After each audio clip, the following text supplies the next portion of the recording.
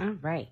So why did Big Pun become the Big Pun?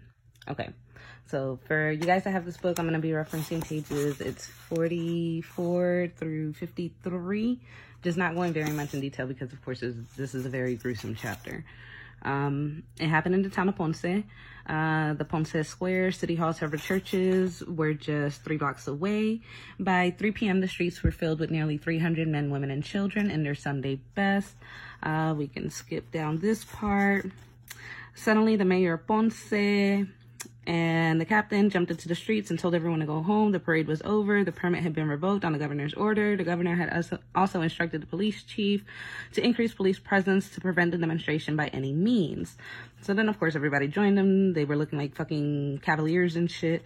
So López de Victoria ordered la banda a que tocaran la borinqueña de Puerto Rico, the national anthem, and everyone started to march, permit or no permit.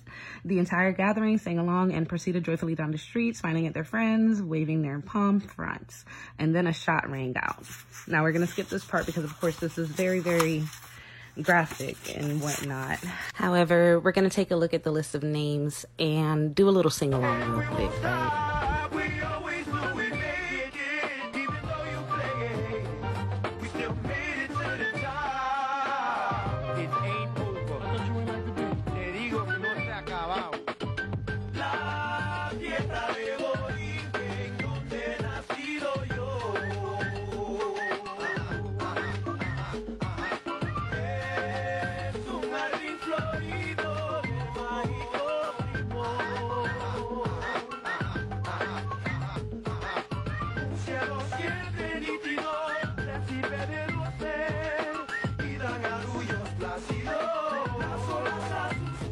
So the American Civil Liberties Union, led by Arthur Garfield Hayes, conducted a 10-day investigation into Ponce and San Juan. Finally, in May 22nd, 1937, the commission announced the findings that the affair on March 21st in Ponce was a massacre. The civil liberties have been repeatedly denied during the previous 9 months by order of Governor Blanton Winship, who failed to recognize the rights of free speech and assembly and threatened to use of force against those who would exercise those rights. So essentially, this is what ended up happening. But now let's come over here, because in El Norte, however, the New York Times wrote that 7 Puerto Ricans were killed in a nationalist riot, and then 68 nationalists had been arrested. The Washington Post reported that the battle started when nationalists fired on the police.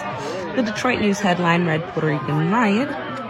None of the major newspapers called it a massacre, killing, slaughter, or any of the other words used by the insular press.